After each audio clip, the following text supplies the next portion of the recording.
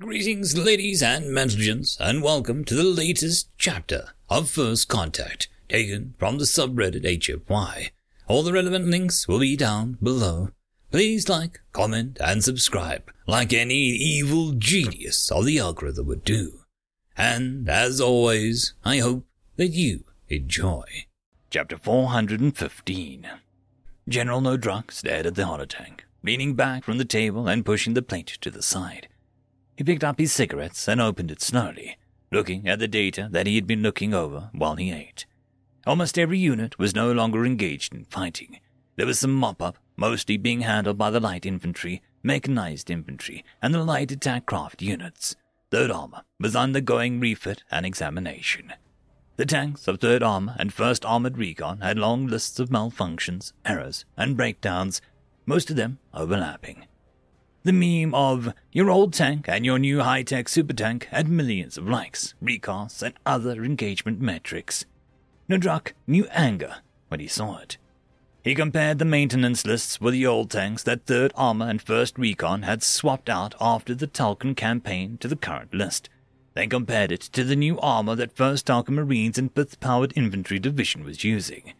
3rd Armor and 1st Recon had nearly 6 times the amount of part and software failures that was standard across virtually 80% of tanks. The biggest piece was the battle screen frequency algorithm software that had been patched in the field by an enlisted man from the 27th Maintenance Brigade. Nodruk opened the reports on the software. Core software analysis stated that there was nothing wrong with the algorithm. Everyone below the core stated bluntly that the software was trashed. The enlisted man on the 27th report was more in-depth. While most of it was formula and went over Nodruk's head, there was one part that he noted. Every 82 seconds, the software restarted at the same frequency before rotating through 6 different frequencies within 30-second interval. Afterwards, randomization improved. The second part was that early frequencies all matched the mining lasers used by most mining systems, including precursor systems. While the system should have discarded a set of frequencies and not used them further, it did not lock those frequencies out. Core maintenance claimed that the software did and showed simulations where it did so. The enlisted man had counted that after approximately 185 to 383 seconds, it reset completely, wiping out the frequency lockouts and returning to factory baseline. The one-star general in charge of core maintenance had recommended that enlisted men be punished for insubordination due to the fact that when General replied that core simulations did not show that, the enlisted men replied, "Actual use is different, and you'd know that if you'd been in a tank in the last 300 years instead of behind a desk." Nodruk sighed. It was a clear case of insubordination in writing. He wrote a quick recommendation to the enlisted man's commandant to find the enlisted man 1 Narco beer, required 10 push-ups, and forced the enlisted man to recite the core motto 10 times at high volume as a punishment. He then penned a letter to the general, telling him that he would be personally looking over the action reports regarding the new armored vehicles and armored infantry units. Next up was the logistics report. General Nodruk sighed. The current general in charge of logistics was a perfectly serviceable subordinate, but he lacked General Tic Tac's flair for producing 2 bullets when he had only expended a shell casing. The general was complaining about nanite depletion, work performance metrics drop-offs, morale issues, retention issues, and, of course, the fact that he busted black market rings twice and a prostitution ring another time. General Nodruk just sighed as the receipt and promised himself that he'd look over it real soon. Clone Warfare was reporting that they were no closer to solving the issues with rapid growth clones and the Born Hole system. And, as the writing of the report, the 2 systems were being considered unavailable. Simba, Good Boy, and Per Boy production was starting to have problems with neurological system collapse, but Clone Warfare was checking the issue to see if it was possible the mutation to the Friend Killer virus. Additionally, there were now issues with transferring SUDS templates across hardwired systems, and it was possible the entire system would go down. The one was an issue. Nodruk signed the sheets and ordered the entire Clone Warfare division to be taken out of order of battle, despite the problems that it would cause with reinforcement and replacement. General Nodruk punched up his table of organization and equipment, looking for an older section. There, 21st Replacement Battalion. He reactivated it, pulled men from detention offices, medical oversight judgment boards, and other places, and ordered the old unit's colors uncased and the unit brought back online. The FTL needlecast superluminal communication system was back online.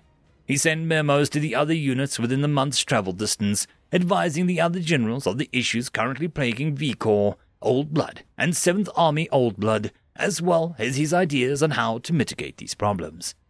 He suggested that reactivating 21st Replacement and doing Old Blood, New Blood calls could relieve some tensions, as well as recruiting from former Neo-Sapien populations for integrated forces. He also made sure to annotate that while the various units of 7th Army had not taken many casualties, less than 1% of the force levels, during the last few battles it could not be assumed that there would be no serious mass cull events in the future. Guillermo watched with interest. Dealing with force-level issues was never a problem in the Great Herd. For every lost soldier, there were millions, billions more to take their place. He was interested in seeing how General Nodruk would handle this issue. The warning was something that made Guillermo nod. Well, there has always been billions of replacements awaiting any Great Herd that took casualties. I can no longer rely on such depth of replacement any longer.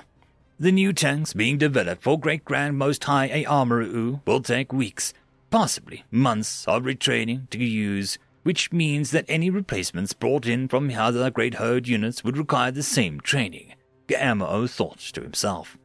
He quickly opened up his data slate message application and began drafting a report to the Most High Aamaru that the Great Armored Herd might be facing retention, replacement, and recruiting issues in the near future, highlighting the fact that the new weapons and vehicles required training that needed to take place outside of a combat zone.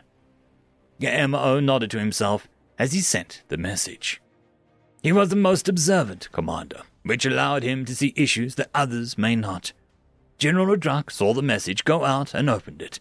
He looked it over and nodded to himself, restraining from looking over at Guillermo, who was going over the estimated casualties from the long battle to save the planet. He could tell from the phrasing what the Most High Guillermo had been suggesting was tantamount to heresy to the Lanik Talan sensibilities. But the Lanik Talan had learned. More than that, he applied what he had learned to spot a potential problem in the making. He forwarded it to MI and CID to add the undoubtedly growing files on Lanik Talan and Most High Guillermo both. That done, he turned his attention back to the map. Below the mountain still burned 1st Platoon, HHC, 1st Talcon, and 2 other icons. What's happening down there? He wondered. He reached out, tapping the 108th Military Intelligence Battalion, requesting a situation report. It came back within minutes, complete with video. Nodruk checked the templates first. Templates for manted cryosleep fluids, parts for cryosleep pods, templates for pre-cooked turkey, chicken, goose, and ham. A question of whether or not a suckling pig could be produced by a template-cracked Class 3 nanoforge. No, it could not alive. A request for a template for the Goddess Pele succulent fire-walking roast pig feast for a Class 3 nanoforge. A request for templates for UV lights calibrated solar output of the planet prior to the precursor AWM attack. Templates for the hollow emitter that could provide EVR non-hookup works with the pre-attack surface park. It looked weird, but Nodruk changed the order of the data requests several times, then went back over the requests one at a time, complete with any images sent back by Casey. One was a helmet cam of First Lieutenant Vuxted. It showed an armored Sergeant Addox with at least 30 little green mantids huddled around him. Most were asleep, but a good number of them were eating strips of grease dripping with still steaming meat. When Nodruk heard the audio, he groaned and turned it off. So the kid, right, he totally rocks 6th grade, letters in track and field and grab skiing. He's voted most popular, he even has top marks grade. His dad, right, his dad decides that the kid deserves the bangiest reward possible. Casey was saying. Nodruk wasn't falling for that one again. Instead, Nodruk paid attention to the displayed troop stress levels as Vuxton's cam panned over them. They were all well within resting baseline, even if all of them but Vuxton and Addox were paying attention to Casey, who was talking while he was messing with something on his loading frame. Nodruk opened up the file and started moving data. Pretty soon, he had a good idea what was going on. There was a facility beneath the mountain that dated back to the initial precursor war. The manted upper class had rebelled against the Queens for unknown reasons. The remaining upper class had been relegated to a hell of cryostasis and revival since then. Buxton and Addicks, with the help of the lunatic Casey, were bribing the manted upper class remaining with Turkey to surrender. Nodrak shifted his attention, looking at the possible exit points for a deep-level mining vehicle leaving the facility. He ordered Clone Warfare Division to run off from pigs, turkeys, and other food animals preferred by mantids and have them on standby. He then copied what he was doing to a memo and sent it to Casey's contact within the 108th MI to forward to Casey. "Your blinky is flashing," Private Nelfred said, pointing at the round device in Casey's loading frame. "Oh, nice!" Casey broke off the joke, reaching down and tapping the device while turning over his left hand so that it was palm up. The hollow emitter implanted in his hand twinkled, and he stared at it for a long moment. "Lieutenant Buxton, sir," Casey said. "Go ahead, Sergeant." "Command's creating a temporary APOW site with live animals, manted, rated shelter, and everything else, including psychic dampeners for our soon-to-be defectors," he said. "Coordinates incoming, but we have to place to take these guys in the sun." Buxton nodded. "Do you meme magic? Let's keep memeing these guys to life." Casey nodded. "I'll get right on that, sir." Buxton looked over at Addicks, who was every green mantid that had wandered into the room, clustered tight around him. "How you doing, Sergeant?" he asked. "All right, most of them are asleep. It's hot and sweaty in my armor, but there's colors getting better," Addicks answered. "All right. We're going to lay heating pads on the grav dolly once the work crews get back, and they can transfer there. We'll put some low-power phasic inhibitors on it," Buxton said. He turned to where 471 and some of the other greenies were gathered together around a data table.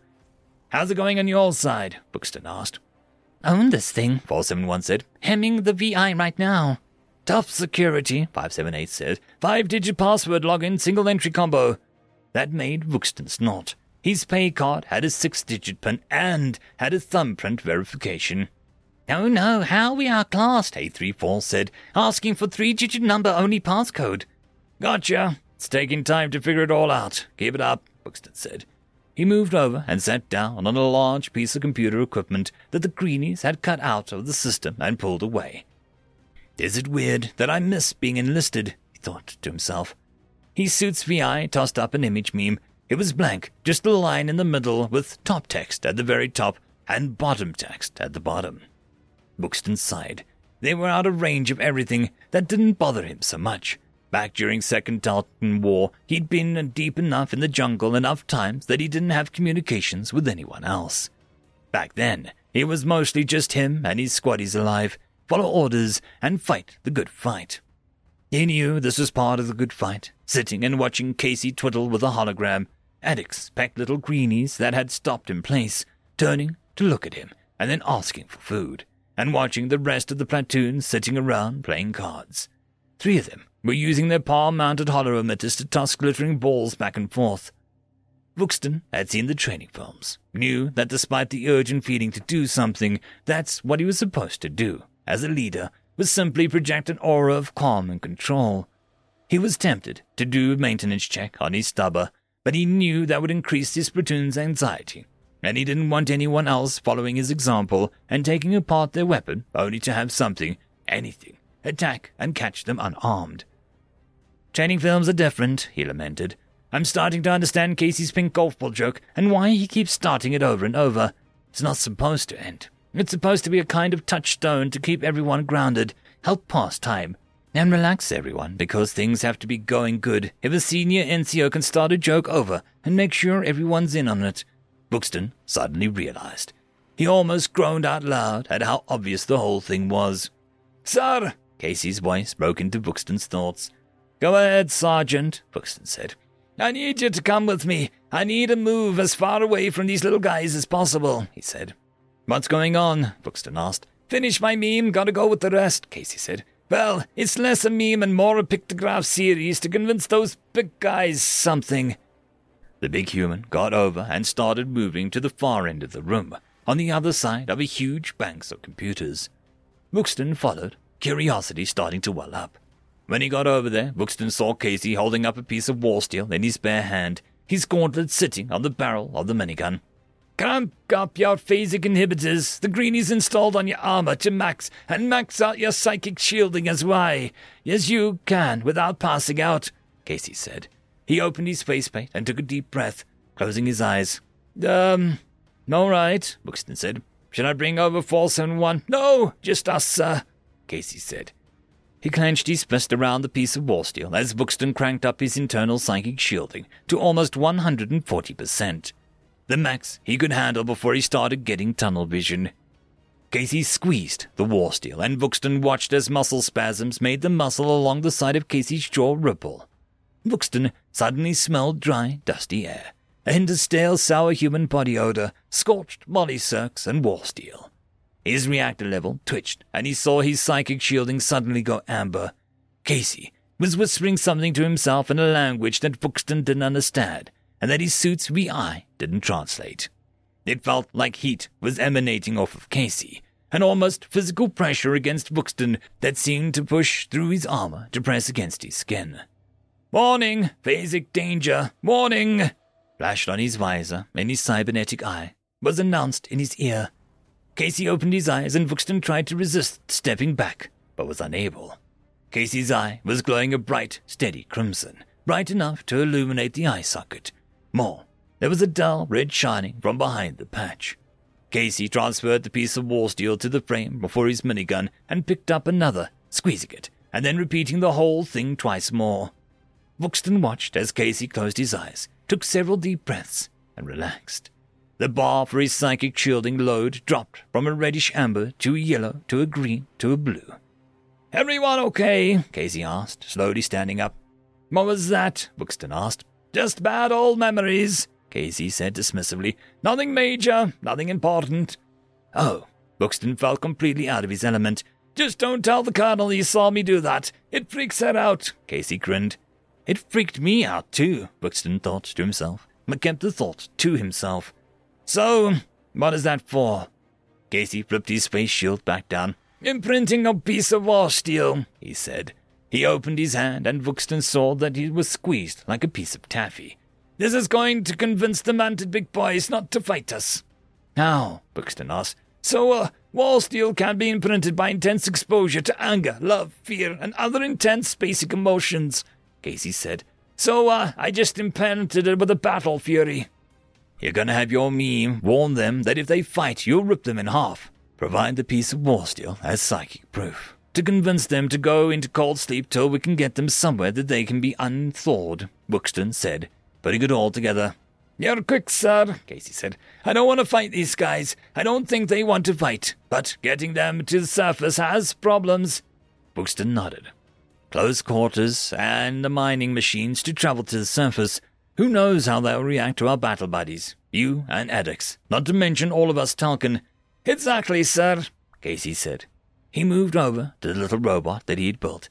He put the piece of war steel in each of the robots, putting the war steel in the grasper claw. "All right, the pictogram basically says that me and Addex are dangers. We aren't mentioning you or the battle buddies, that we don't want him to get hurt." Casey started. Buxton listened to the rest of his plan. "Sounds good, Sergeant," Buxton said. "Let's hope it works." Cordexon stood under the air vent, eyes closed, fantasizing about standing in the long, waving grain of where he had grown to maturity in the service of the Queens, about the warmth of the sun on his carapace, how the wind smelled the ripening grain tended to by the russet and golden mantids of the servitor castes. In the long forever he had been trapped in the facility, he had admitted that given what he knew now, he would have preferred to have become a crop tender, overseeing the gold and russet mantids, working the fields to provide grain for the herds. The little robot rolled back in, beeping. Cordexon looked up, happy to have his thought interrupted. The hologram appeared, and it took Cordexon a moment to take it all in. It showed Cordexon next to a cryostasis tube, then it split in two. One side showed Cordexon refusing. A bipedal primate came in, trying to be friendly. Radiation marking psychic danger radiated from the biped's head, and Cordexon exploded. On the other side, Cordexon got inside, and then it showed the primate carrying the cryopod up to the surface, where it opened, and Cordexon got out to eat turkey in the sunshine. Cordexon scoffed slightly. After all, he was the premier psychic predator in the galaxy. The robot beeped, and the robotic clamp raised up. Gordaxon recognized it as Substance W. He reached out with one blade arm and tapped it. "You cannot stop me. Nothing can stop you. You can't kill this motherfucker. Nobody can save you from me. My hate knows no boundaries that your ilk can flee beyond. You cannot stop me. My wrath, my rage will never, ever stop." Gordaxon was almost overwhelmed by the images that slammed into his mind and threatened to tear him apart like a cardboard trying to hold back an atomic explosion. Ruined cities burned, blasted landscapes, scorched skies, the sound of millions of screaming in terror and agony, the terrible silence of being the only living thing.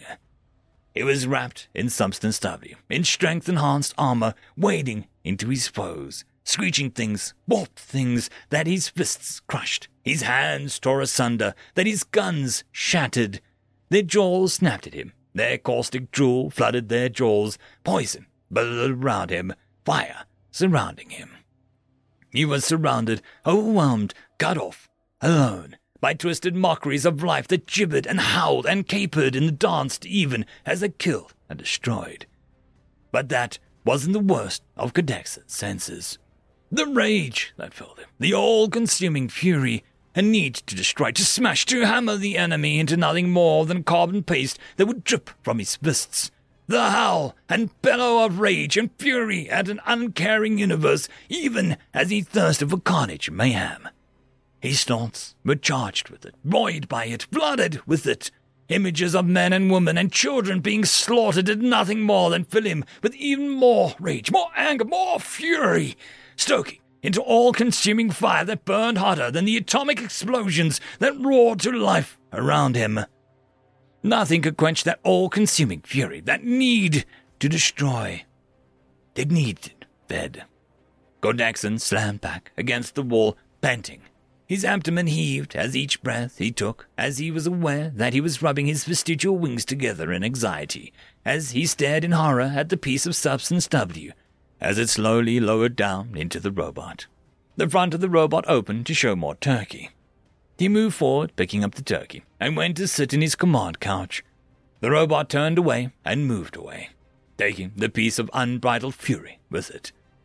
He suddenly found that he did not care if he lived or died. When asked, he would allow himself to be put in cryostasis. Anything to avoid the creature that had touched the piece of Substance W, infusing it with more than wrath. Gordaxon knew that he had tasted another being's hate. He did not wish to taste it again. Buxton and Addax, who had just finished putting the last little green mantid onto the grav dolly, setting it gently on the warming pad. 2 privates were covering the little greenies with another warming pad. "They're in cryostasis pods and being loaded into the gobbler," Buxton said. "The rest of the pods are already loaded." "We'll load these guys up then," Addax said. "How long till we get to the surface?" 4 hours, Buxton said. He looked around at the computer and control center. "The computer system will shut this facility down into standby mode in 6 hours, in case we have to come back." Addax nodded. "I'll just be glad to get out of here." "Me too, Sergeant." "Me too," Buxton agreed. General Nodruck had returned from the retreat when the icon started flashing. "Sir, Adder 1 has made surface. They're requesting mantid-capable medical services and evac," one of his aides said. Nodruck felt a wave of relief fill him, knowing the mountain was going to stay intact. "May I ask a question?" Guillermo asked of the Trianidad general. "Go ahead," Nodruck said. "Does it bother you that it seems anticlimactic?" Guillermo asked. "I've spent the past several days nervously awaiting that explosion that would turn the central mountain range hub into a fiery pit of doom, but yet nothing happened." Nodruck gave the Trianidad equivalent of a smile. "Yeah, it's almost disappointing, isn't it?" Guillermo nodded. "Indeed." "Well, let's find out what they found down there," Nodruck said. He turned back to his aide.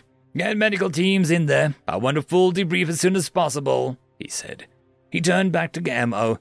"Why don't you accompany me?" "I would like that," Guillermo said.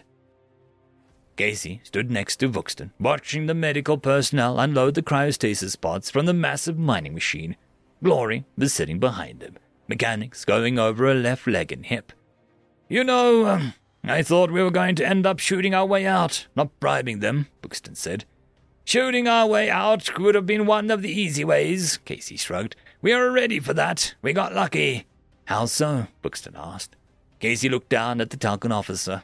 We had an arrangement of skill sets and knowledge that normally isn't available without prior preparation. Between all of us, we have the skills necessary to get out of a jam without having to resort to combat. That is rare. Buxton nodded and filed the information away. Next time, I might not be so lucky.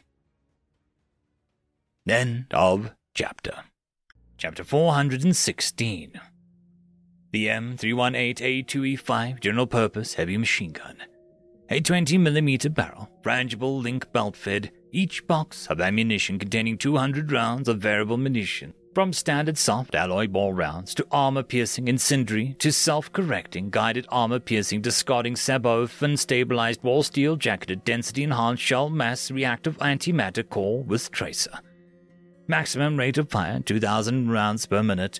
Maximum effective rate of fire is 350 rounds per minute. Recommended rate of fire is 100 rounds per minute. It can be altered on the fly with an advanced firing system or manually fixed by the unit armorer or a weapon engineer trained green-manted. A crew-served warborg or gunnery heavy combat frame or parity system. Alternatively, mounted in a fixed position or in a light armored combat vehicle.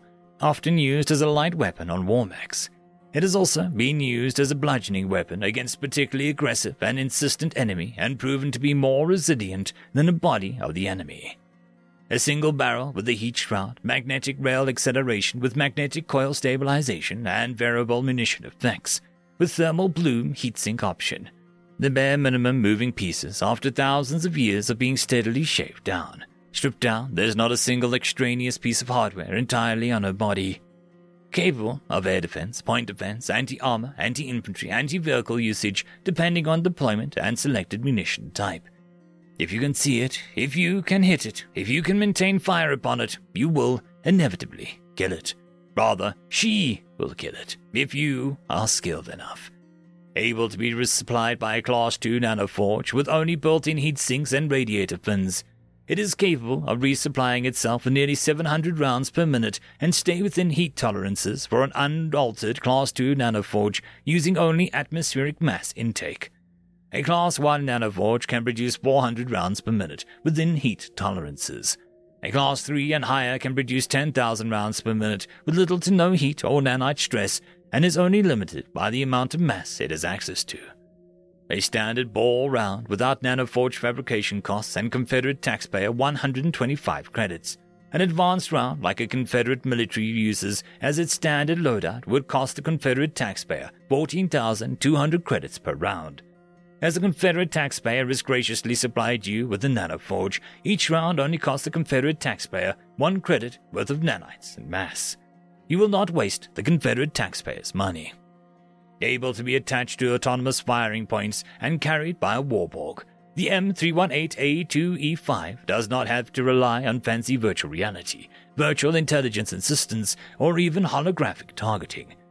At times, the M318A2E5 has been stripped down to the basic components with a hollowed-out rotation tin as a sight, with the weapon entirely made from Gen 0 war steel without any fancy laminates, molecular circuitry, or even necessarily having to rely on electrical primers or firing systems. The M318A2E5 is resistant to gravity, radiation, electromagnetic pulses, and can survive inside a fireball of 10.25 megaton nuclear blast and still be serviceable to kill an enemy. Basically unchanged with the exception of the Nanoforge Ammunition Supply System, NASS, since prior to the Diaspora, the M318A2E5 General Purpose Heavy Machine Gun System has killed more of the enemy than even Planet Cracker-class weaponry. It has tasted the blood of dozens of species, some without even names, and sent them wailing to the afterlife. From the shores of the Iron Fence to the blasted sands of the Anthill to the deathlands of the Niven Rings, the 318 has been the infantry's knockout punch since before Terra managed FTL travel. Like her mother, the Medusa, she proved that mass infantry charges are not military feasible if you wish to have any males left to rebuild your nation and species. Carried by the Chromium St. Peter on Anthill, this weapon has felt the touch of the digital Omni Messiah and killed men during the burger wars of the pre-diaspora while mounted on armored fighting vehicles.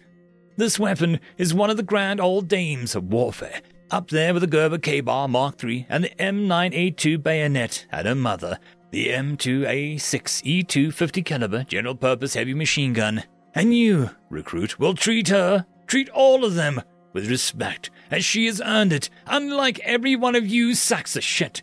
Take your places next to your assigned weapon, and we will begin familiarization with a bare-bone stripped weapon. I do not agree with the sentiment that you are worthy to touch her. Time will tell. Advanced Individual Training, Infantry, Heavy Weapons Familiarization, Day 1. This is the M8271E5 Heavy Weapons Specialist Standard Basic Gunner's Frame. 28 pounds of advanced hyper-alloys, a foamed battle steel core, and a wall steel laminate jacket. The M8271E5 will enable you to carry and effectively use, while mitigating endurance and fatigue, the heavy weapons of the Terran Confederate Army. Designed initially to allow ammunition specialists to work with heavy munitions in a timely manner, the frame was adapted for heavy gunners' work prior to the Great Glassing. It has gone through repeated redesigns until the version in front of you was settled upon during the Lancaster Nebula Wars. This frame can be supplemented with smart frame-capable offensive and defensives, including battle screens and EVI Warboy assistance, as well as having modular armor layered onto it for additional protection from vacuum, radiation, battle steel hazards, and because you are so ugly that we would prefer not to look at you. Costing the Terran Confederate taxpayer 22,000 credits in mass to create, the gunner's frame is worth more than any of you mouth-breathing, ball-sweat-huffing morons in front of me. At my command, you will step forward, place your big lump clumsy feet into the pedals, and reach forward with your long skinners and cloak-eye rubbers and grasp the handles. You will not mistake my command and lodge any important parts of this device into your rectums or other waste orifices. You will not fall down, you will not embarrass me or your instructors, or I will personally make sure that your existence is a living hell due to the fact that you are too stupid to walk and breathe at the same time. Mount the frames!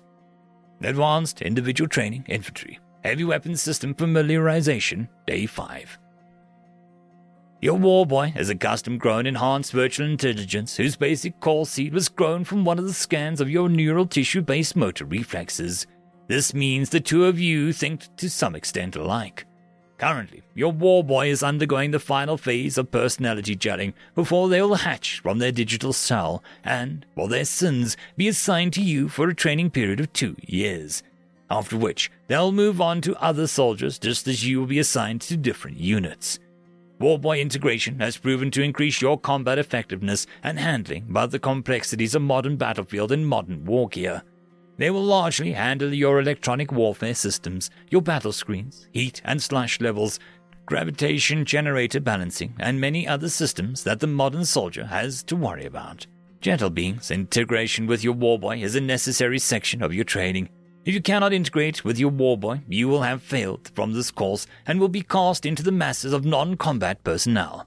No, below them, down to where the unwired work, counting how many tires are on the general's personal grav lifter, and vainly trying to remember if 3 comes out after 4. A fate worse than death, gentle beings, for honed killing machines such as yourselves. Currently, your Warboy is dreaming, learning things. The cyber egg has been mounted to your combat frame so that you can move through simulations and get your Warboy used to how you move. Move slow and steady. Follow your training and teach your Warboy how you move. Mount the frames! Advanced Individual Training, Infantry, Warboy Familiarization, Day 1. When forced with reacting to a subconscious level or taking your Warboy's advice, you must remember that your Warboy is a digital semi-sentience without the millions of years of predator evolution that turned you into the top tool using land-dwelling predator of your worlds.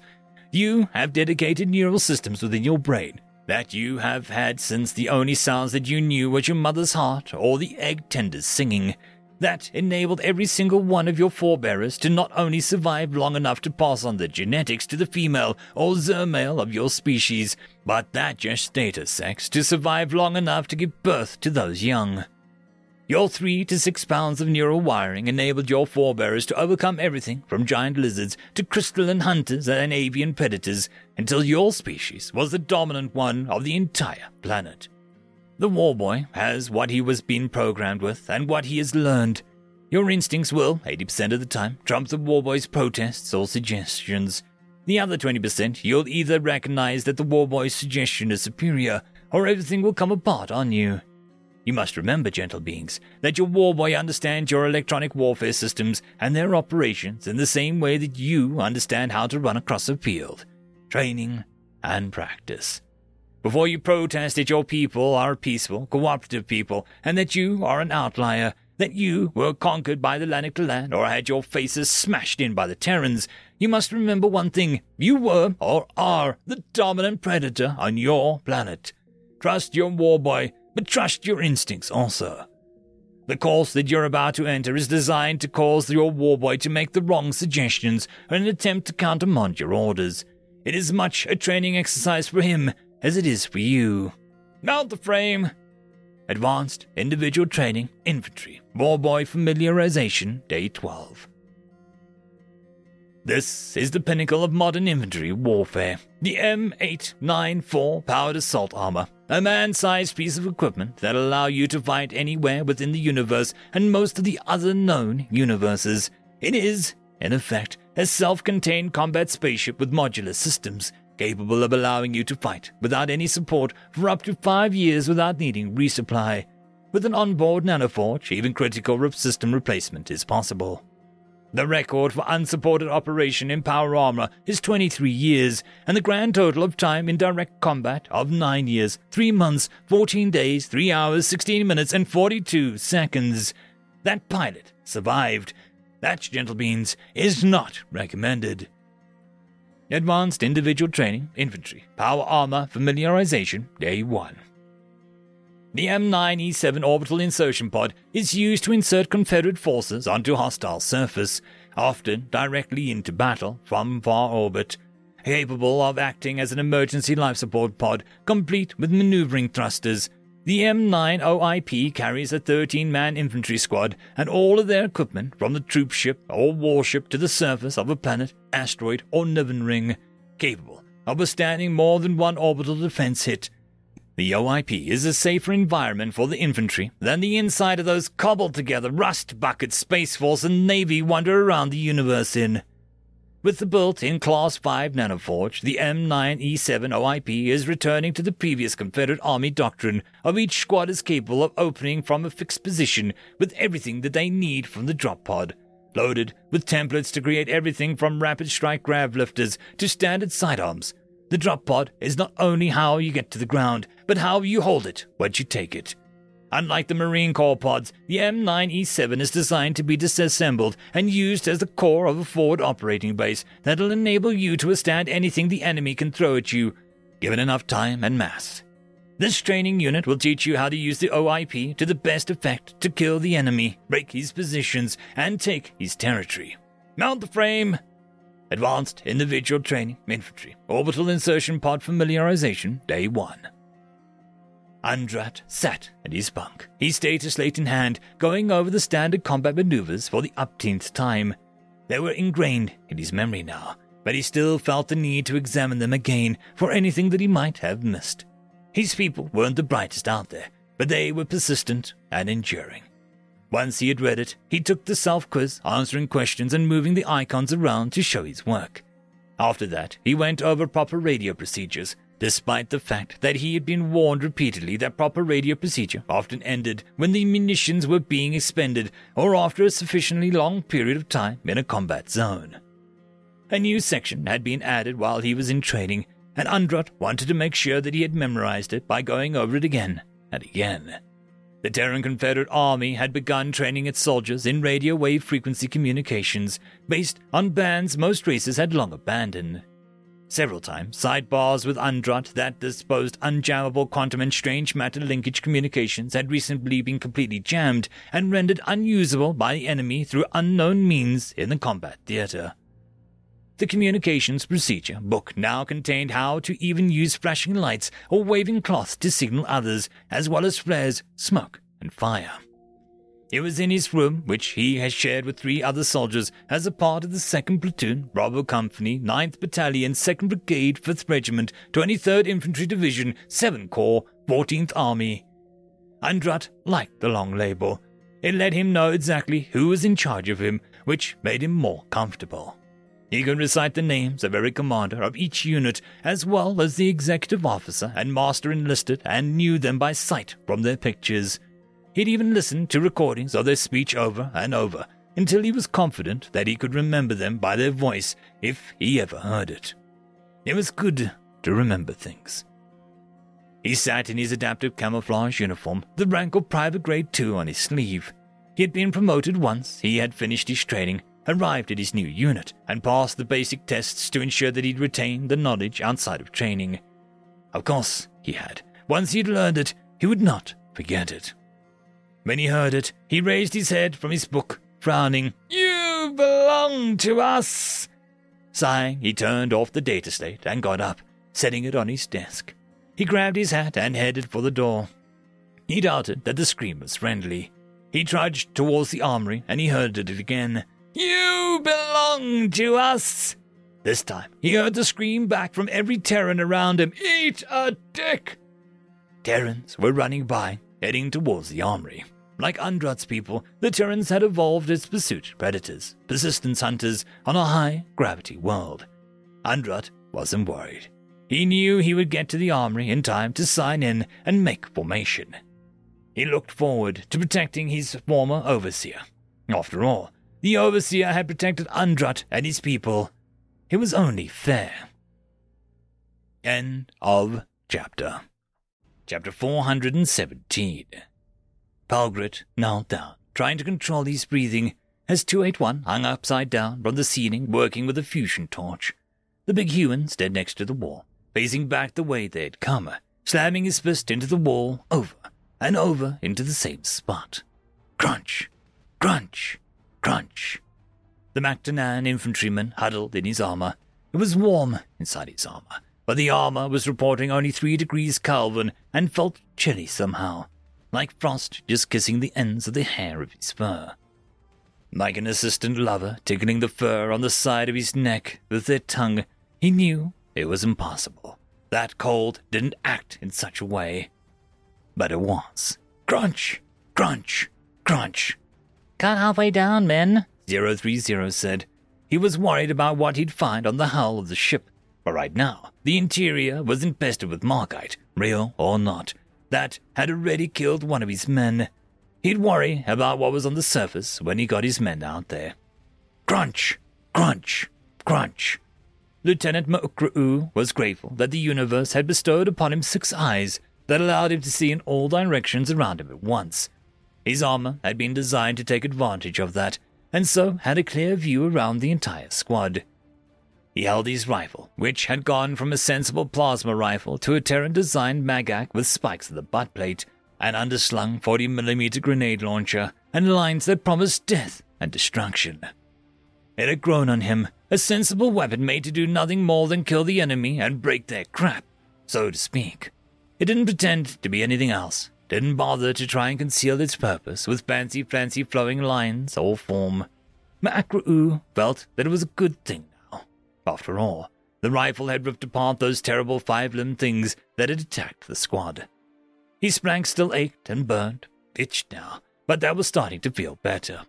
His armor was reporting that his wound was starting to respond to the quick heal compounds now that the infection in his blood had been handled by his bolstered immune system. He concentrated on the big Terran. At first, the Terran had seemed horrifying, then it had changed into a nightmare of spikes and rage. Now, it was nothing more than fury made flesh and armor. At first, Ma'ukru'u had been frightened of the Terran. Now, he appreciated the other being. "Those who are allied with the mad lemurs of Terra are indeed blessed by the digital Omni Messiah," he thought to himself. The words did not cause him shock. True, others of his people would think him foolish for his new fervent belief in the digital Omni Messiah of Terra, would tell him he was foolish or chide him for giving in to superstition. Those people had not traversed a murder reality with only portable shield generator between their souls and hell space. Before this, Mokru would have scoffed at the idea of a soul, but after having felt these foul energies touch him, Mokru no longer had any doubt. He glanced at the Terran, looking at the lines of the armor, the burning war steel decorations, and the way he kept slamming one huge armored fist against the wall. Crunch! Crunch! Crunch! 281 could feel the atmosphere in the ship slipping through the cut that he was making with the whistle. He was glad that he was using a fusion torch rather than the old heat-based ones, otherwise the rapid airflow through the gap would have cooled the metal before he could have easily cut through it. Battle steel parted with like lace before a hacksaw as he moved the torch slowly across the plating. Most of his fellows would have been surprised that too, aka Sergeant Kalkuk, had led them to a section that, in eons past, a weapon had blown a crater into the hull of the PAWM deep enough that it would let them out easily. 281 had worked with Sergeant Kalkuk since he'd been assigned to the unit and had learned that the opalescent stripes on the Black Mandate were for more than looks. "Almost done," 281 transmitted. Well, that's what everyone else got. The lexicon, firmwared into his data link, translated the complex mathematical formula sets involving using atomic molecular fusion to create a gap in battle steel in order to cut through something into something everyone else could understand. As soon as they got onto the hull, 281 would use the three devices that he'd carefully constructed. A subspace beacon with the team's IFFs loaded into it, a real space flare that could be seen easily for several light seconds. Finally, a superluminal flare that would throw out a signal into jump space, hyperspace, and string space. With any luck, someone would see it. Without, well, he'd have the human flatten him before he'd let himself suffocate in his suit. Crunch! Crunch! Crunch! Palgrid watched as the cutout was lowered down. The air was no longer whistling through the gap in a shriek, but instead seemed to form a weird bubble slightly extending out. You know what? I don't even care anymore, Palgrid thought to himself. 030 waved him over, and Palgrid stepped forward. 030 and 281 got up on his shoulders and held tight as the human lifted Palgrid up and out of the bubble. Palgrid managed to scramble over the bottom of the crater, which was at least 200 meters in diameter.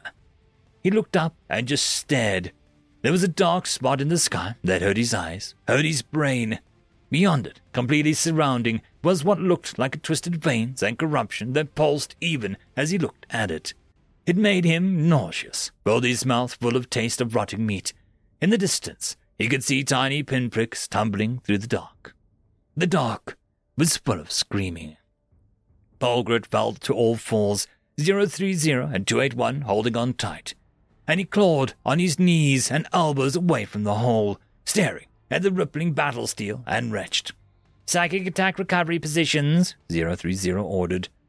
Palgrid put his rifle between his knees, wrapped his arms around his knees, and put the top of her helmet against the barrel of his rifle, making sure that the weapon's muzzle was pointing up and away from him.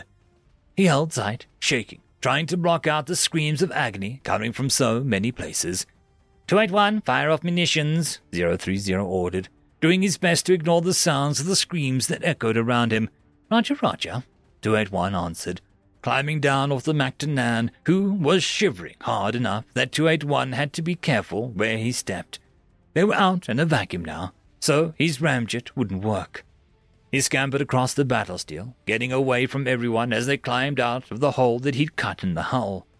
The Terran came out last and was almost out when the edges of the hole suddenly warped, twisted, turned into its gums with jagged teeth that were drooling clear slime. The teeth slammed together, and 030 half expected to see the Terran's leg get severed at mid-calf. Instead, teeth shattered, and the Terran looked down, clenching his fist, and smashed the teeth out till his ankle was freed and pulled his leg out.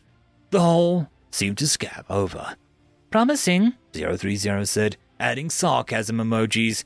Try to bite off more than he could chew, 2 said. He looked up, shuddered, and then looked back down. This just keeps getting better. 281 set up the 3 devices. They were designed to all work at the same time to boost one another and enable one another to function. The superluminal flare and the real space flare were first, which would power the rescue beacon. He knew he had to hurry. The screaming from the space around him was beating against his mental fortress, slamming against the barriers and fortifications that he had erected all of his life. Finally, he scurried over the next of the others and crouched down, assuming the psychic recovery position. 030 watched as the Terran moved over and knelt down in the middle of everyone, leaning against the upraised knee and looking up at the sky. The flares went off, bathing the human's face in light.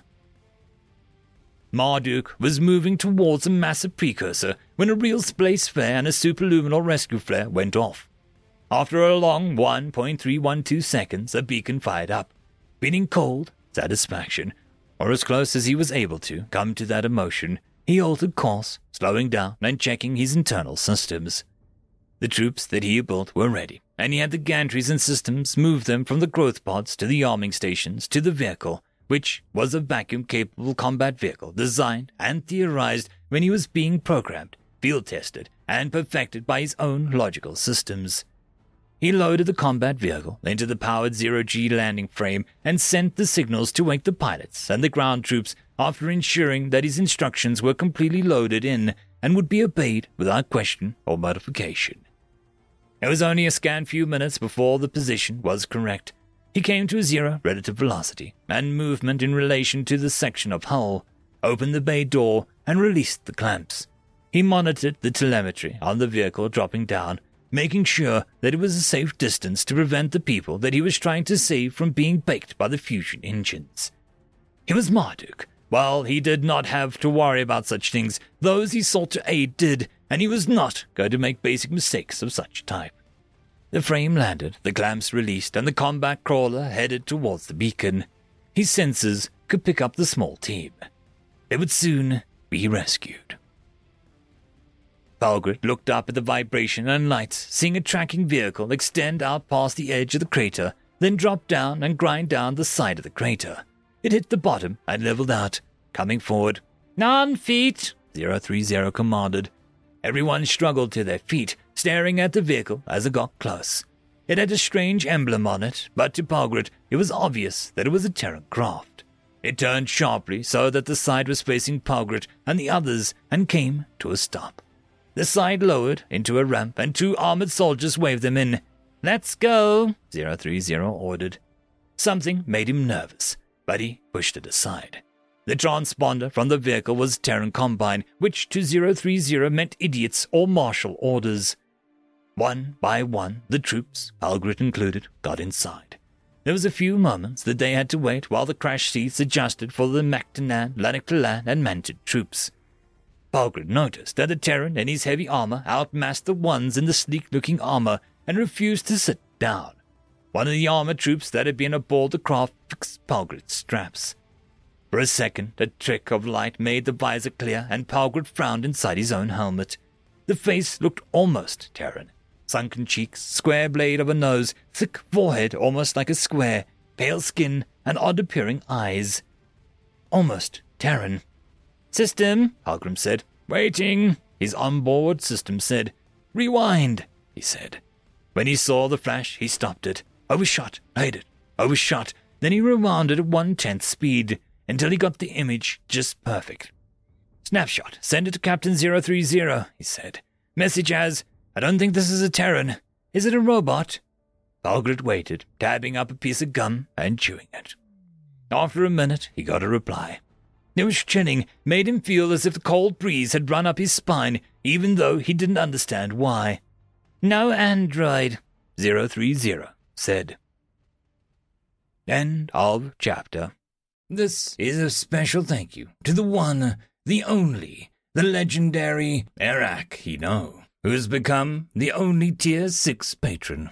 I just want to thank the T5 patrons and channel members. Bob the Dragon, Cam Maxwell, Casper Arnholtz, Estrella the Dreamer, Tryagain95, Fudig Yol, Meridian 117, Alithia, Jordan Bucksbaum, Angry Marine, Albarden Gusta, and Barkey. Thank you very much. And that, my friends, concludes this video. I hope that you enjoyed. There are links down below, both to support this channel and for the author of this fiction. Anyways, I hope you all have a fantastic one, and I'll see you next time. Cheers.